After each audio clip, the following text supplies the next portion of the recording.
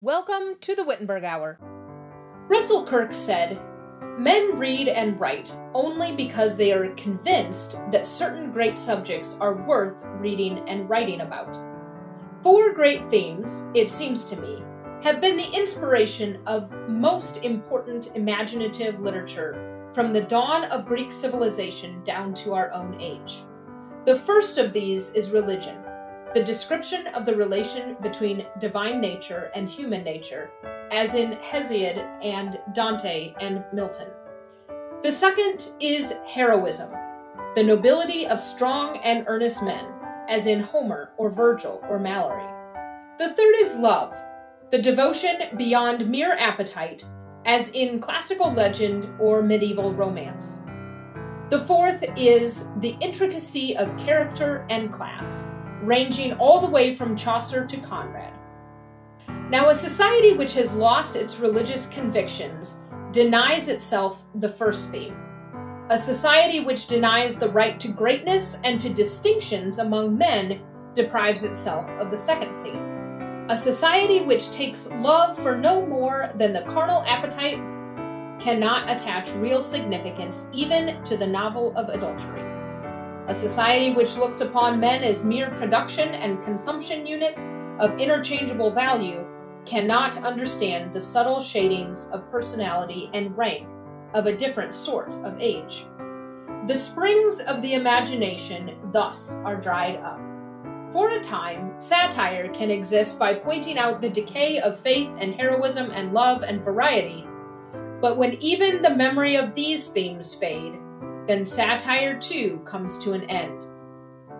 Then boredom triumphs in life and art." Hello and welcome to the Wittenberg Hour, where we explore big questions and discuss that which endures by means of that which has endured, that scholars may endure. My name is Jocelyn Benson, and I serve as head teacher of Wittenberg Academy. What is boredom? How should we regard boredom? How does boredom relate to vocation? Joining us today on the Wittenberg Hour is Miss Grace Reps. Grace, thank you for being here today. It's great to be back. Thank you for having me back on. Okay, Grace, this is quite the topic we're tackling today. Boredom is not something considered very often, but it is spoken of very often. On the Wittenberg Hour, we explore big questions and encourage our listeners to do the same. So let's explore. I want to be clear before we begin that we are neither diagnosing nor prescribing anything as it relates to boredom. We're simply considering boredom, what it is, how we should regard boredom, and perhaps how to deal with boredom. So is boredom an invention of children to frustrate their parents? Or is there something more going on? Is boredom only experienced in childhood? If we don't know what boredom is, can we figure out what it is not? Let's start with a look at the definition of boredom. Now, whenever I want to find a definition, I always start with Webster's 1828 dictionary. It's actually kind of a joke in Philosophy Club, Wittenberg Academy's Philosophy Club, that anytime we talk about something, we always have to define our terms, and I grab my giant Webster's 1828 dictionary. Whenever I'm pondering what a word means, I start with Webster's 1828 dictionary, so that's where I went. However, now this is getting really dramatic here. When I went to Webster's 1828 dictionary, there was nothing to see. Boredom wasn't there. So I thought, well, that must be the end of it. Boredom doesn't actually exist. But I know that's not true. So, Grace, I know you did a little bit of research as well in preparation for this. So tell me, what did you find? Well, I looked up this word boredom on the online etymology dictionary, and this is what it comes up with for a definition. In 1845, boredom was defined as, quote, the state of being bored. It also has been employed in a sense, bores as a class and practice of being a bore. So I looked more specifically into the definition of the word bore in this etymology dictionary and found this definition from 1778. A thing which causes ennui or annoyance by dullness. So, what does ennui mean? Because I know you had looked into that. Yeah, ennui is kind of an interesting word. It's French. And so ennui is a noun, and it means weariness, heaviness, lassitude of fastidiousness. So, I mean, that's a lot of S's in there. Lassitude means weakness or dullness, heaviness or weariness. And fastidiousness is disdainfulness, contemptuousness, squeamishness of mind, taste, or appetite. So it's an interesting word. Part of me wonders if something was lost in translation from the French to the English. You know how some words there's not really an English word to that serves as a good translate. Like it's only a word in German or Right. Latin or French or whatever the case may be. And so part of me wonders if that's the case. I have to be honest, I didn't research ennui real in depth, so our listeners might be more ennui experts than me. But I think it's interesting to think about that this early definition from 1778, because you're kind of making my 1828 dictionary look bad. that you could find a definition before 1828, but I'm wondering if maybe it wasn't a commonly used word, which is why Webster didn't include it in his dictionary. But I think that annoyance by dullness is an interesting thing, but that might get us far afield. So going back to the definitions, the etymology that you found, what can we make of that? Well, I think that since we have both halves of the word, we know that bore can be defined as, we'll just say, that which causes annoyance by dullness. And we know that the suffix dumb refers to the state. So I think that we can tentatively define boredom as the state of being annoyed by dullness. I think that using the state of being annoyed by dullness is a good working definition to launch into our discussion of boredom. Yeah, I agree. I think there's definitely more there than just in that definition. Especially thinking about that quote that we opened with, to list all of that and then come to, if all of that is lost, then boredom ensues. It seems like it's just that boredom is larger than annoyance, perhaps. Mm-hmm. And so if we're not necessarily satisfied with what boredom is, then maybe we can find more satisfaction in discussing what boredom is not. Because I think that distinction is an important thing to understand. Because before I started pondering boredom, that's kind of a strange thing to say. Before I started pondering boredom. Were you bored when you started pondering? Yes. So before I started pondering this, I think that when I thought of boredom, that I thought of busyness, being active. Well, if you're bored, you must be idle, and so there's just this need to be busy, idle hands are the devil's plaything. And so if you are bored, you must be not doing something. But I don't know if that's the case. So both of us are a little bit dissatisfied with the definition of what boredom is. I think we both have a hunch that it's bigger than just annoyance with dullness, right? That doesn't quite capture boredom. And so perhaps instead of trying to figure out what boredom is, we should approach finding out what boredom is by first looking at what it is not. When we think about what it is, before we started pondering boredom at length, what was the first thing that came to mind when someone would say, I'm bored? Well, I think that the first thing that everyone thinks of when they think of boredom is that you're not busy, you're not working.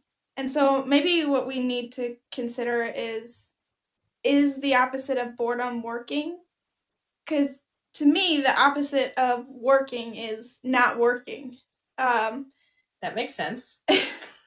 I know that this is a big leap, but we could potentially say that a synonym to not working is resting. So maybe we should consider if we can reasonably call resting boredom. So you're saying that the opposite of work is to not work. That makes sense. And when you're not working, you're resting. And so if boredom is not working, then is resting boredom? And I don't know if either of us could be satisfied with that. So maybe we need to look at, what is resting? Is resting idleness? Is resting just not being busy? Is the opposite of resting busyness? Are work and busyness synonyms? So maybe looking at resting is a good idea before we go on. So what is resting? Well, I think that we should just go back to when God rested. Genesis 2, verses 1 through 3 says, "Thus the heavens and the earth were finished, and all the host of them. And on the seventh day God finished his work that he had done, and he rested on the seventh day from all his work that he had done.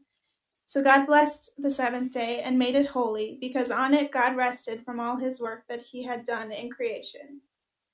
And so you notice that this resting that God made holy on the seventh day of creation was a response to the work being finished. He rested on the seventh day from all his work. To me, this sounds like resting is a pause for us from our work, a time to reflect on the work that he has done and to reflect on God's promises, which is why he gives us the Sabbath day. And in contrast to this, boredom can be seen as almost an excuse to despise the work that you need to do. And I don't think that this just applies to the, like you were saying before, with kids using the word boredom to torture their parents. I don't think it just applies to them, but it also applies to us using the excuse of being bored to slack on our vocations that God has given us. Just as kids whine to their parents that doing the dishes is boring, we whine to our Father in heaven that honoring my father and mother is boring. Loving my enemies is boring. And overall, serving my neighbor is boring. Because the old Adam in me loves to reject things that seem annoying because they're dull, just like that definition says. That's a good point. The old Adam, the devil, the world, and our sinful nature war against God's good gifts and what he has given us. You just mentioned some of those relationships that God has given us, and those relationships are good. So in pausing from work, in resting, God didn't say that work was a bad thing. He didn't replace work with rest. And so work and rest aren't necessarily opposites, they're complements. Mm-hmm. Which is kind of an interesting thing to ponder, because just like we think of boredom as the opposite of being busy, a lot of times we think of work as being the opposite of rest. But I think it's interesting to ponder that relationship between the two, that they're complements, they're not opponents. And I think that's a whole different podcast that we might have to do later. But I think it helps us establish the foundation so that we can continue pondering boredom, that in resting, we get to reflect on the work, and work is good, right? The work that God did, he said was good. And the Sabbath, or the day of rest, was because the work was complete. So we don't abandon work. We don't condemn work for the sake of rest, but we rest because work is good. And work is loving and serving our neighbor. So we rest because of the good of work, not because work is bad and we need to get away from it. Right. So it seems that boredom would be not in this realm. That boredom is not in the realm of work and rest, which I think we can look at as complements and not opposites. And so if work and rest are good and boredom is not good, then we almost have to look at boredom as the opposite of work. I mean, if we're looking at things as goods that God has given us, goods meaning multiple good things, work and rest are both gifts that God has given us.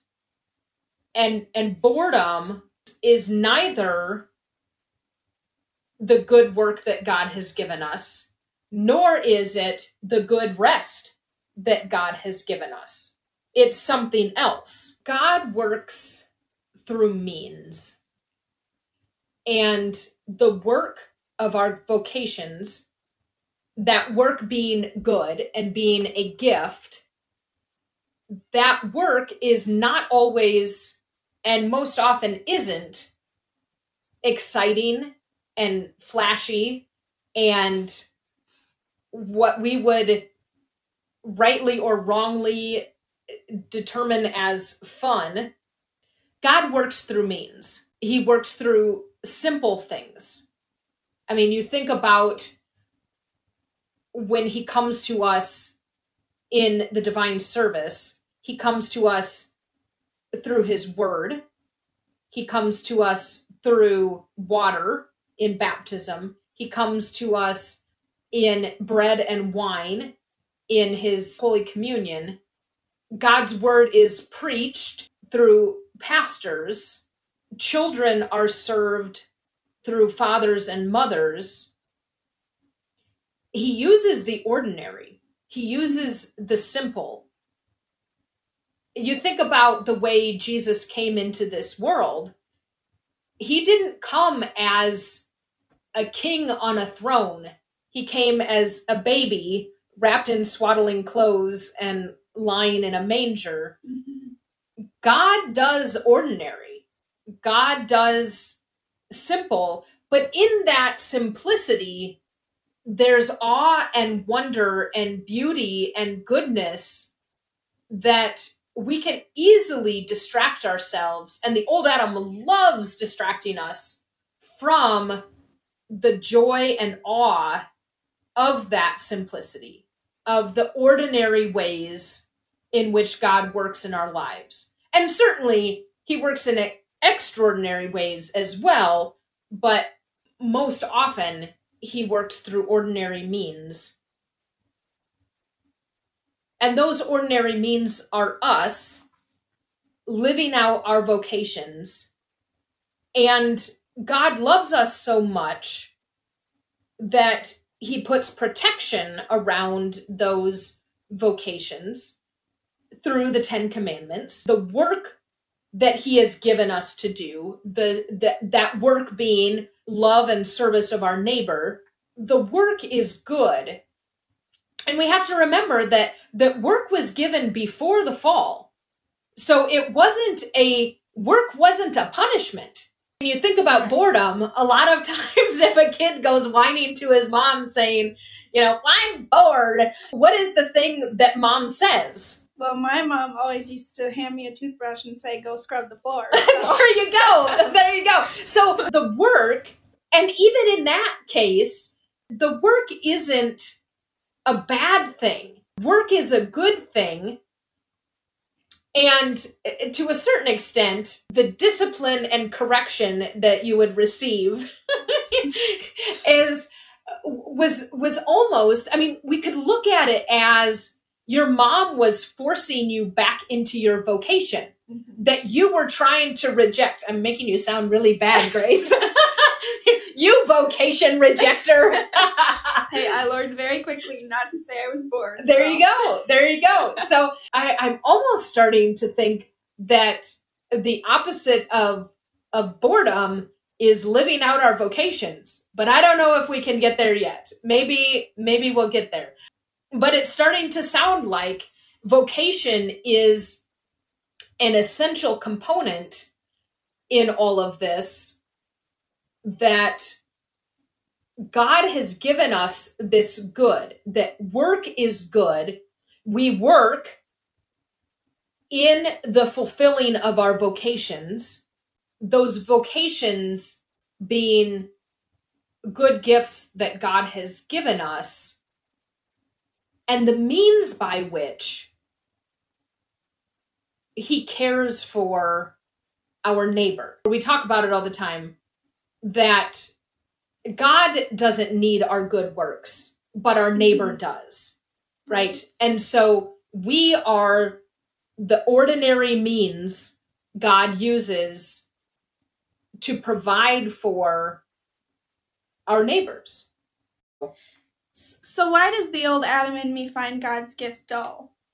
Well, I think it's because the old Adam in me is going to find anything that doesn't serve the old Adam in me.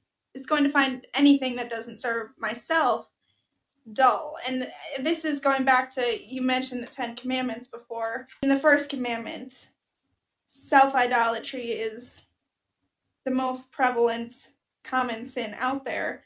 And I think that finding God's gifts dull and therefore saying you're bored is just another manifestation of breaking the first commandment.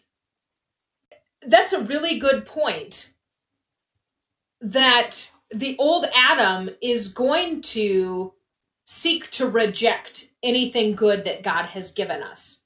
And so whether it's through boredom, which is finding God's gifts dull, or whether it's through the destruction of those gifts, there are different ways that our old Adam finds to reject the gifts that God has given us.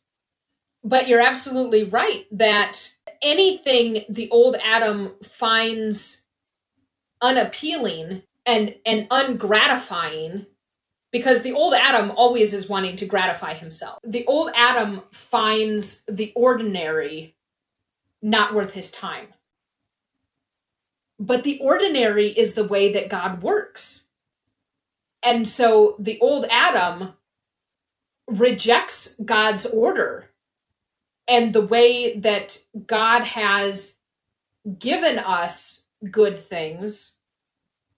And one of the ways we reject that is through boredom. But I still think there's more there. The old Adam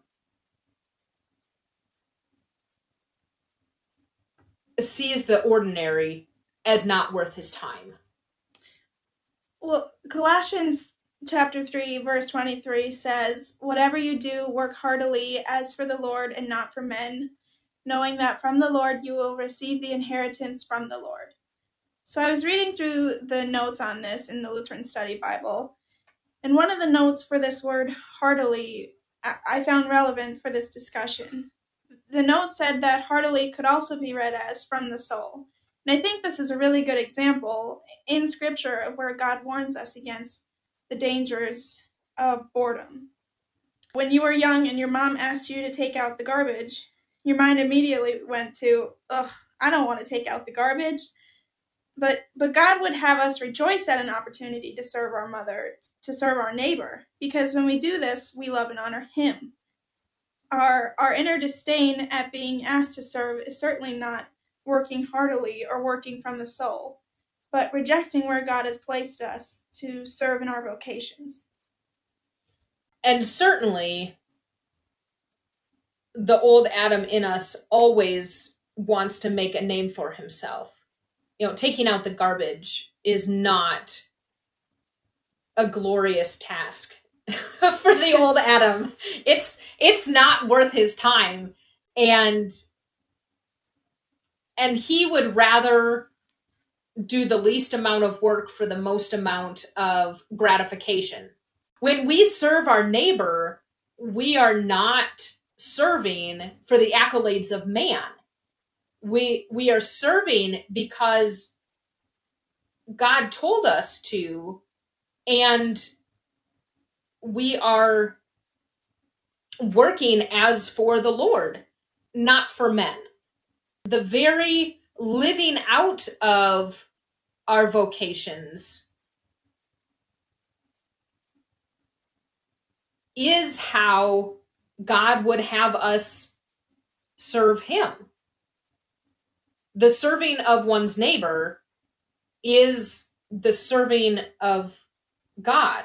But like we just said, we have to remember that God doesn't need our works, but our neighbor does. And so to think of the ordinary as not worth our time is to say that the things that God has given us to do are not worth our time. And that's getting into kind of dangerous territory, I'm thinking. that somehow we think that our own passions and desires and thirst for excitement, or whatever the case may be, is somehow better or more worthy than what God has given us to do. The old Adam in us always wants to make a name for himself and do the fun, cool, exciting things, whatever fun, cool, and exciting means. He would rather use the power tools than clean up the sawdust, for example. And this isn't to say that using power tools can't also be seen as boring. But my point is that to say something is boring is not confined to a certain level of excitement, but rather to our level of contentment.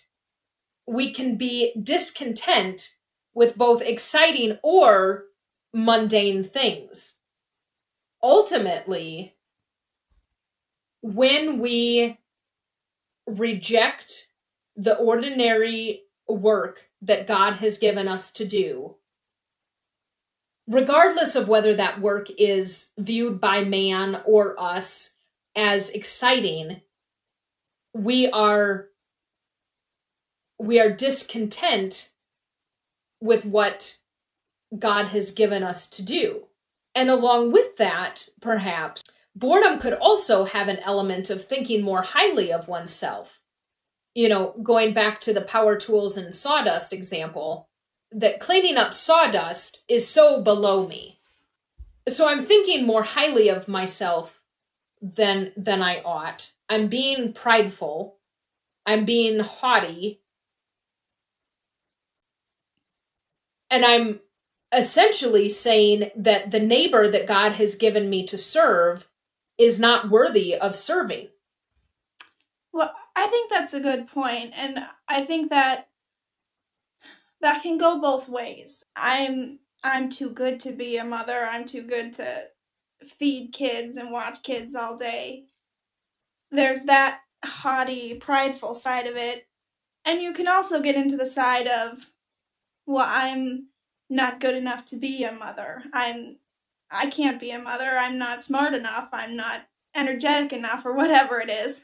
And I think that the root of this is thinking that your vocations depend on your ability instead of God's given me these vocations.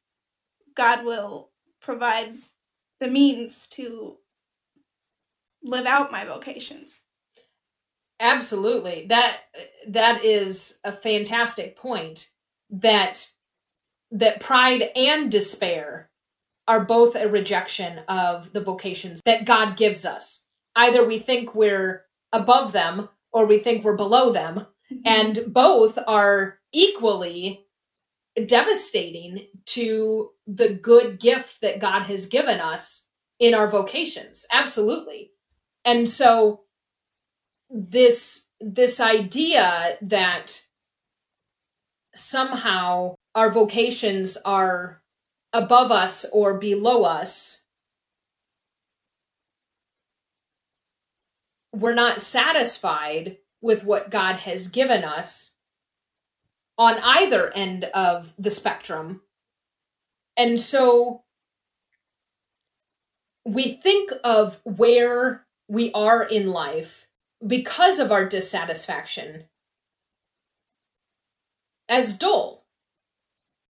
Whether we're looking at our vocations from a prideful point of view or a despairing point of view, what happens when we reject our vocations? I think that the article you were quoting in the beginning has a good point. Quote, "A society which takes love for no more than the carnal appetite cannot attach real significance even to the novel of adultery. A society which looks upon men as mere production and consumption units of interchangeable value cannot understand the subtle shadings of personality and rank of a different sort of age. The springs of the imagination thus are dried up." So if we're defining boredom as the old Adam pulling at us to despise which is good and beautiful, and to reject our vocations, this quote makes a lot of sense, because if we follow the things that our old Adam desires, we're going to follow all things evil and sinful. And if we're following all things evil and sinful, eventually we're not going to be able to recognize things that are good and holy. But the vocations that God has gifted us with are good. But the vocations that God has gifted us with are good. God has given us these vocations for our benefit, not to torture us. So, like any sinful thoughts, I think we have to strive to shut down the thoughts of boredom, whether they come from, despair or from pride. We have to shut down those thoughts that pop into our heads when we're called to serve our neighbor. So it sounds like, and I don't think, based on our discussion, I don't think that it's a bridge too far to say that we need to repent of boredom. Because I really think that where we've come is that boredom is a rejection in many and various ways. Whether we're coming at it from pride, that our vocations aren't worthy of us, or despair that we're not worthy of our vocations, that boredom is the old Adam's attempt to blind us to the fact that our vocations are good and that they are gifts that God has given us because he loves us. At the beginning of the episode, the Russell Kirk quote gave us 4 themes: religion, heroism, love, and distinction. And those 4 things are worked out and lived out in our vocations. And when we reject our vocations, then, to use Russell Kirk's quote, then boredom triumphs. So when boredom strikes, when we're discontent with where God has us, regardless of whether that place is deemed by us to be exciting or mundane, when boredom strikes, we repent and we ask God to help us work heartily, as for the Lord, not for men, knowing that from the Lord we receive our inheritance. Grace, thank you for considering boredom with me today. I look forward to future discussions. Thank you for having me. Thank you for joining us today for the Wittenberg Hour. Be sure to subscribe to the Wittenberg Hour so as to not miss an episode. If you would like to learn more about Wittenberg Academy, please visit our website at wittenbergacademy.org. You can like and follow Wittenberg Academy on Facebook, Twitter, and Instagram. Join us again next time on the Wittenberg Hour.